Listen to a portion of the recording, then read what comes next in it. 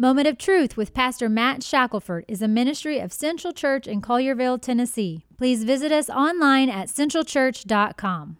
What does it take for guilty man to be made right with holy God?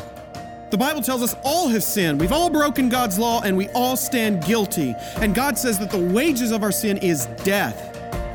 And you can't earn salvation. You can't bribe God with good works. So what do we do? This is the truth. There's only one way to be made right with God, and it's a free gift. And the moment that you repent, the moment you place your faith that Jesus Christ has died on the cross for your sins, God will make you right with Him. He will wash you. He will make you white as snow. So, moment of truth today, what will you do with Jesus? When I believe you are the way, the truth, the light, I believe you are the way, oh, and the truth, the light is a new horizon. It's a new horizon, and I'm set on you, and you meet me here today. Mercies that are new. Welcome to the Christmas edition of Moment of Truth. All month long, we are celebrating the birth of our Savior. Today, we look at Christmas from the perspective of Jesus as seen in Hebrews 10. Before we begin today's sermon, we want to invite you to Christmas at Central. Tonight at 6 p.m., we will have a special Christmas concert at Central Church in Collierville.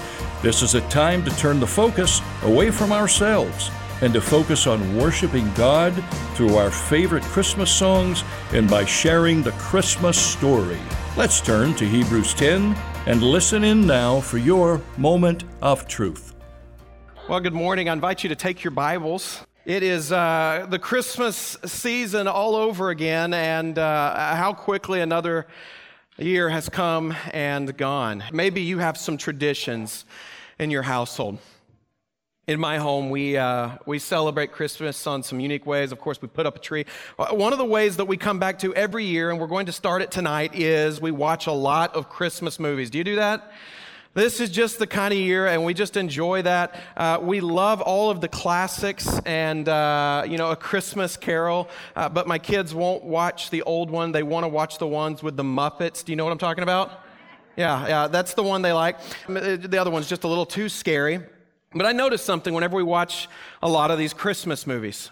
They all sort of have the same story, like all of them. It all starts out with someone who's down or disillusioned or depressed or sometimes just an evil person, and it's the night before Christmas, and they learn what Christmas is all about, and they show up on Christmas Day with the Christmas spirit, and everything changes for them through the course of the story. And you see it in all of these movies. Ebenezer Scrooge starts out the night before Christmas, and he's filled with hate, spit, and vinegar, and you know the rest of the story. He has these successive dreams, and what happens is everything changes on Christmas Day. The one we'll probably watch tonight, The Grinch That Stole Christmas. You know that one. He starts out with a heart, how many times? 2 times too small. The Grinch, eventually he gets a vision, a glimpse of what Christmas is all about, and everything changes. My kid's favorite, Charlie Brown. Charlie Brown is having a bit of a crisis over all the commercialism. Then he hears the Christmas story from Linus, and everything changes. Everything changes. My favorite, George Bailey, living in Bedford Falls, dead-end job, dead-end life, not happy with his situation in life, and he comes into a bit of a problem, a issue where his uncle misplaced some money, and he's in a world of hurt the night before Christmas, but then he gets his vision, he gets his understanding of what Christmas is all about from the angel, and once again, everything changes. Now, for some of you, it's the night before Christmas. It's the night before Christmas. For many of us, this time of the year, Christmas is this type of season. This time of season is a bit of the night. It's dark, and during this season, I find that many people tend to struggle with life at this time of the year. Broken relationships, loneliness, For some of you, maybe you've experienced the loss of a loved one, and Christmas is very simply not the same as it used to be. Maybe you're taking inventory on your life, and you don't like the way things have turned out the past year. Maybe you don't like your job. Maybe you don't like how the house you live in or the place where you're at in life, and you wish life was more. Well, what do we need today? Today we need to have our own Christmas story. Today it's the night before Christmas, and many of you may be saying, I'm desperate. What we need most is we need a new perspective that's informed by the gospel. Well, all this month, what I want to do is give you that perspective. I want us to come back to this place, and all month long, we're going to be looking at this perspective of Christmas. Where do we go to get a perspective on what Christmas is really about? There's a lot of places we could go to get this Christmas perspective that we need that would change our lives. You know, we could go to Mary, and we could see what Christmas is like from the point of view of Mary, her visit to Elizabeth, what it was like riding to Bethlehem. We could see Christmas through the eyes of Joseph. Joseph, this man who had a dream, and he had expectations, and all of a sudden, everything changes. We could see it through the original Christmas Grinch, Herod, this scheming, this troubled, this paranoid man who's trying to kill mankind's Savior. We could see it through the eyes of the Jewish leaders. Thought about that this week. Do you realize that the Jewish leaders were apathetic towards this Savior? He was born 6 miles from Bethlehem. When Herod wants to know where this King of the Jews will be born, the Jewish leaders know exactly where he will be born. He's 6 miles from Jerusalem. He's in Bethlehem, and yet they send no one over to check it out. They're apathetic. They don't care. We could see it from their perspective. One of my favorites is the shepherds. We could see it from the perspective of the shepherds. Those men who were rejected by the world, and then angels show up. There's the original It's a Wonderful Life. We could see it from the perspective of the wise men, these students of possibly Daniel who have come from the east, and they're coming and following the star. There's so many places we could go. We could go to Simeon and Anna, these dear retired saints who have come, and now they're looking for the Messiah on the Temple Mount. Well, this week I landed on a very, an interesting passage. I started having my quiet time in the book of Hebrews. And this morning, that's where I want to go. We have a very interesting text. If you would, open up to the book of Hebrews. I want to show you Christmas, not from any of the perspectives of the normal Christmas characters. I want to show you Christmas from the perspective of Jesus Christ himself. I've never seen this passage preached about Christmas, but it is indeed a Christmas text. Maybe some of you are saying, well, how do you get the perspective of Jesus? He's just a baby at the time. Well, in Hebrews chapter 10, if you'll turn there, in Hebrews 10, we see an amazing conversation between Jesus and God the Father. Absolutely unique in the Bible. What we see in Hebrews chapter 10 is a conversation between Jesus and God the Father. And what we see here is absolutely unique because this is open glove. This is a conversation that they have right on the edge of eternity, right on the edge of Jesus coming into the womb of Mary. And it's a conversation that we get to bear witness to between Jesus and God the Father. Literally the night before Christmas. Let's read it together. This is Jesus' perspective on Christmas, the night before Christmas. And if we would get his perspective, I think our night would get a lot brighter if we would see the perspective of Jesus Christ. Hebrews chapter 10, we'll start in verse 1. For since the law has but a shadow of the good things to come, instead of the true form of these realities, it can never, by the same sacrifices that are continually offered every year, make perfect those who draw near. Otherwise, would they not have ceased to be offered, since the worshipers, having once been cleansed, would no longer have any consciousness of sins? But in these sacrifices, there is a reminder of sins every year.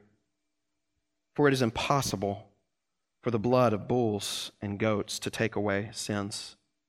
Consequently, when Christ came to the world, there it is, Christmas text, we're there. When he came into the world, there's my proof. When Christ came into the world, he said, sacrifices and offerings you have not desired, but a body you have prepared for me. In burnt offerings and sin offerings you have taken no pleasure. Then I said, behold, I have come to do your will, O God, as it is written of me in the scroll of the book.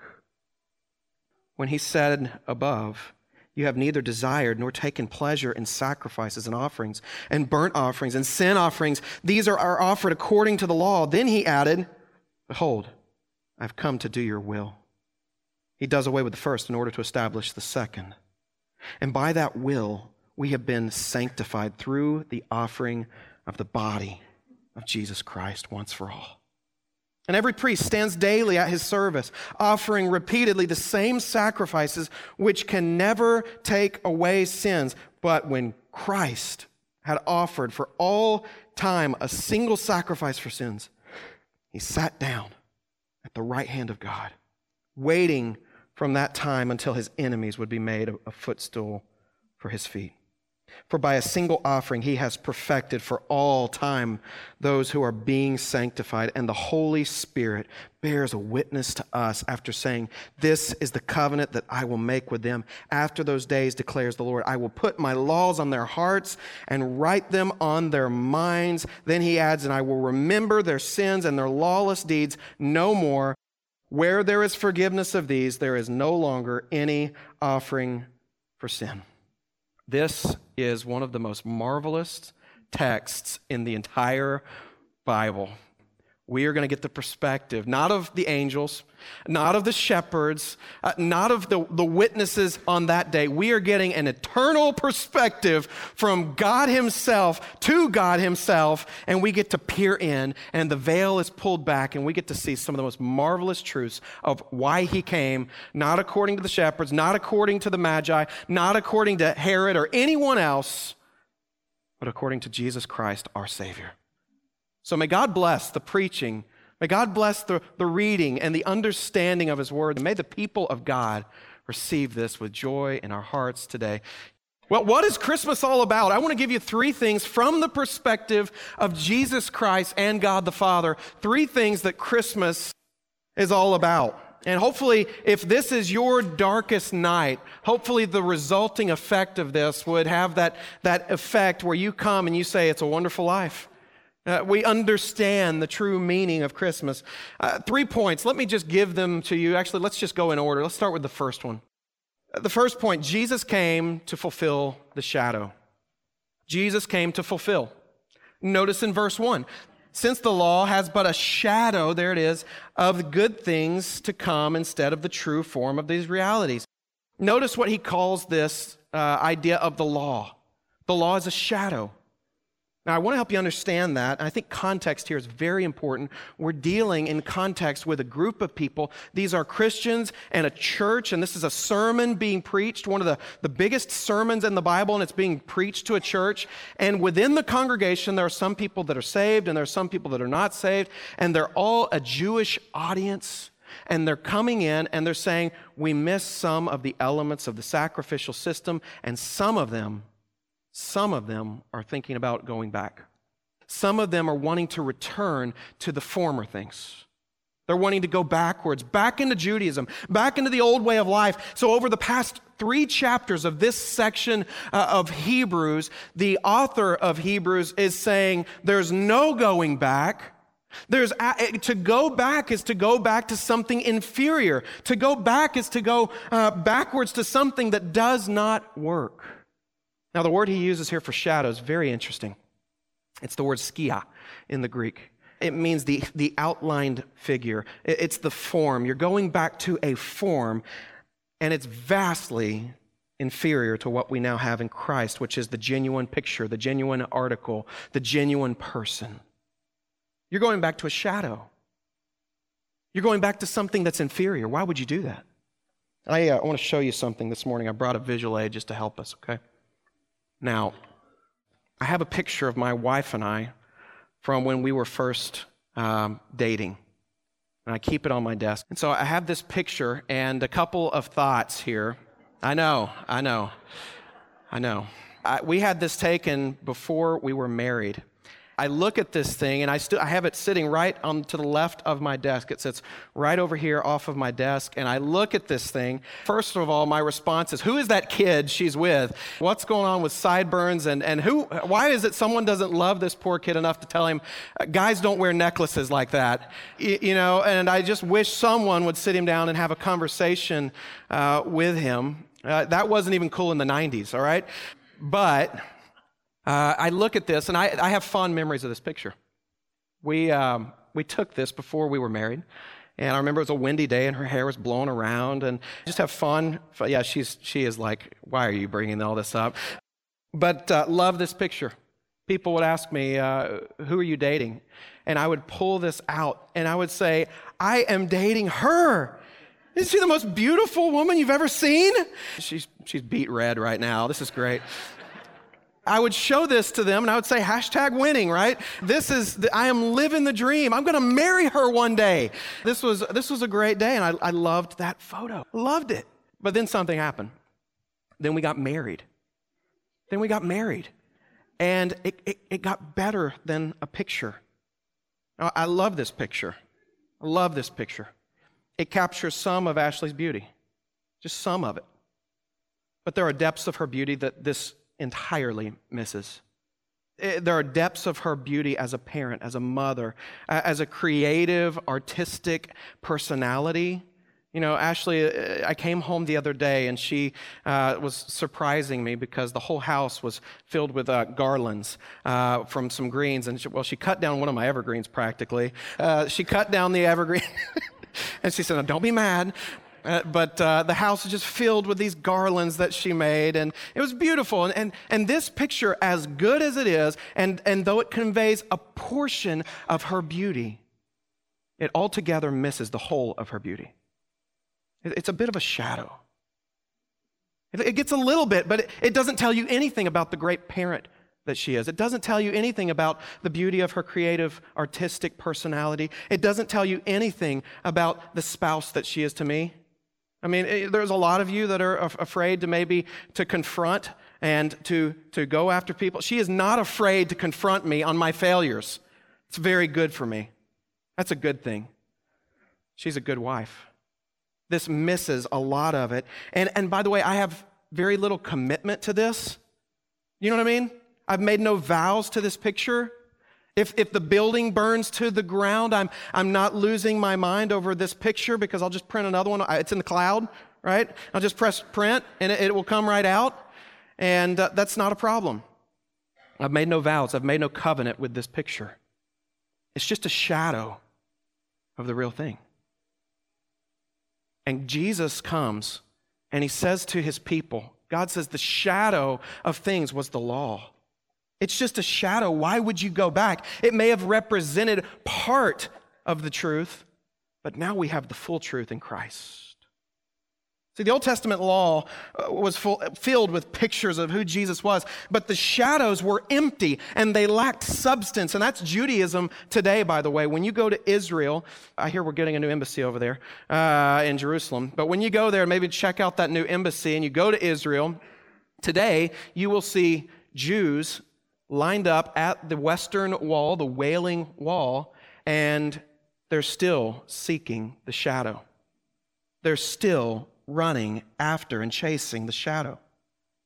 But this says the law was a shadow. In what way?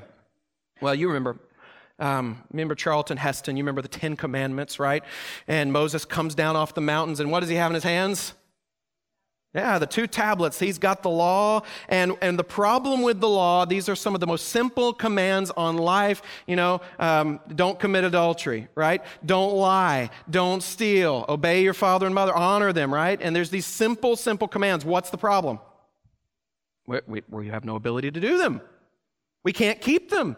He comes down, and on day 1, what does he find them doing at the bottom of Sinai? What are they doing? They're worshiping the golden calf. So God looks at that and he says, okay, you can't keep the law. So because you can't keep it, and because I'm a holy God and sin cannot go unpunished, he creates the tabernacle picture. And in the tabernacle, what would happen is when you sin, there had to be atonement.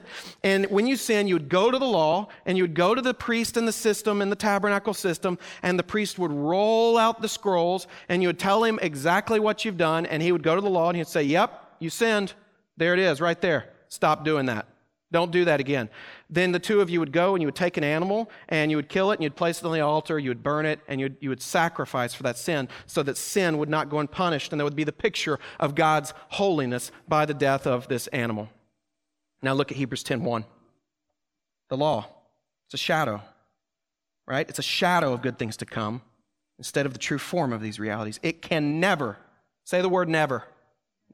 It can never, by the same sacrifices that are continually offered every year, make perfect those who draw near. Do you see the problem?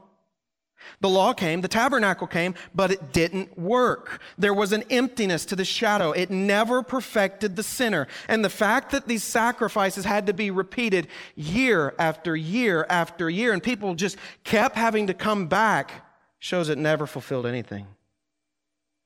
And what happened back then is the same thing that happens today. People get caught up in empty ritual of religion, and they were never set free. Look at verse 2. Kept doing the same thing, no new results. Verse 2, otherwise, would they not have ceased to be offered, since the worshipers, having once been cleansed, would no longer have any consciousness of sins? Do you hear what he's saying? So they killed a goat, they killed a bull, but there's still, you leave and you know there's still, my sin is still there. It hasn't taken away my sin. People do this in the church today. People do this in our culture today. They think that maybe just coming to church that makes them okay with God, and then they leave and they still feel the guilt and the weight of their sin. And they walk around in shadow religion feeling the guilt. So much guilt in our culture, isn't there? And they try to deal with that guilt in unbiblical ways. We're all living with this fear that one day all will be found out. Look at verse 3. In these sacrifices, there's a reminder of sins every year. Every year, Yom Kippur, the Day of Atonement, Leviticus 16 talks about it. Every day, what was required is that Israel would bring a sacrifice, and they would sacrifice all of these animals, and the blood would visually flow from the sacrificial altar. It was visual.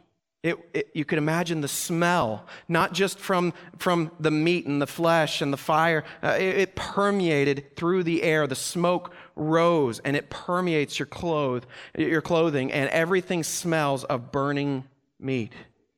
And it permeates every part of life. Stunning visual picture. What does it say about that? It's just a reminder every year. Sin is still there. Verse 4 summarizes, look there.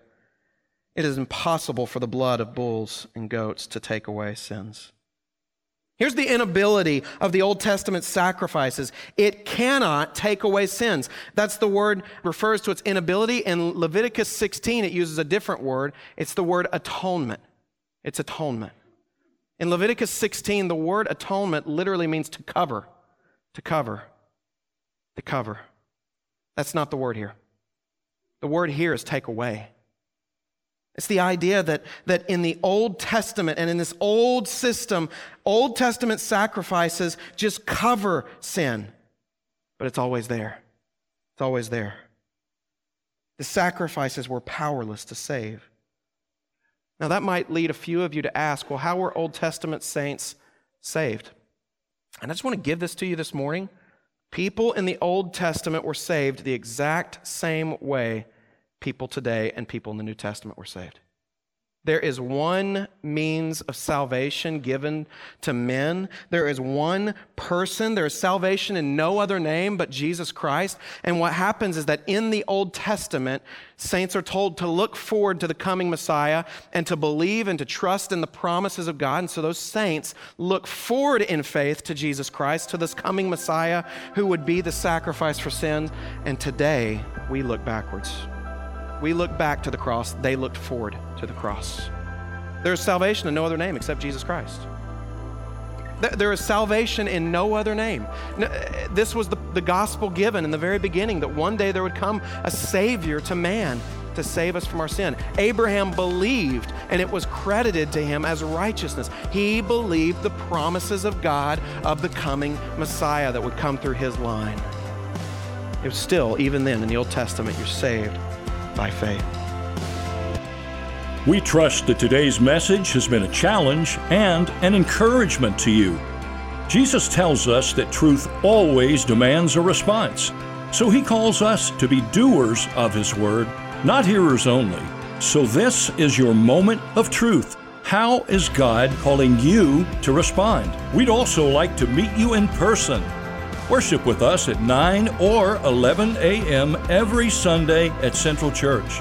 If you're unable to attend in person, we also have services streaming live where you can engage and chat with other believers throughout the service. Visit centralchurch.com/live to find out more. Moment of Truth is sponsored by Central Church.